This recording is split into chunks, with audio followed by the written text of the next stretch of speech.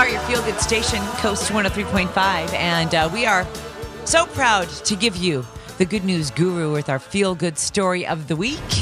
I need some feel-goods, baby. It's like the world's gone crazy. Give me some feel-goods, baby. Give it to me.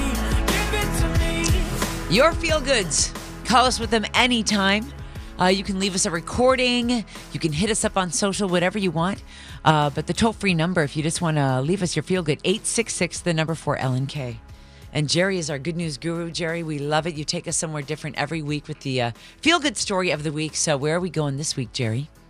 We're headed to Holland, tracing the footsteps of a child refugee who became determined to find the aid worker who changed her life. 24 years ago, Mevin Babakar and her family fled war-torn Iraq in search of sanctuary. They traveled through Russia and Turkey till they finally settled in a refugee camp in the Netherlands. She was only 5 years old when a Dutch humanitarian worker named Egbert befriended her. And after her family resettled nearby, Egbert surprised her by traveling 100 miles to their front door so he could give the child a brand new red bicycle for Christmas. I remember my heart just exploded with joy. I couldn't believe it was mine, she recalled. When someone gives you something better than you think you deserve, it makes you reassess the value of your own self-worth. The transformation pushed her to succeed, and she got a master's degree in bioengineering. Recently, she became determined to track down the Dutchman whose kindness re-engineered the course of her life.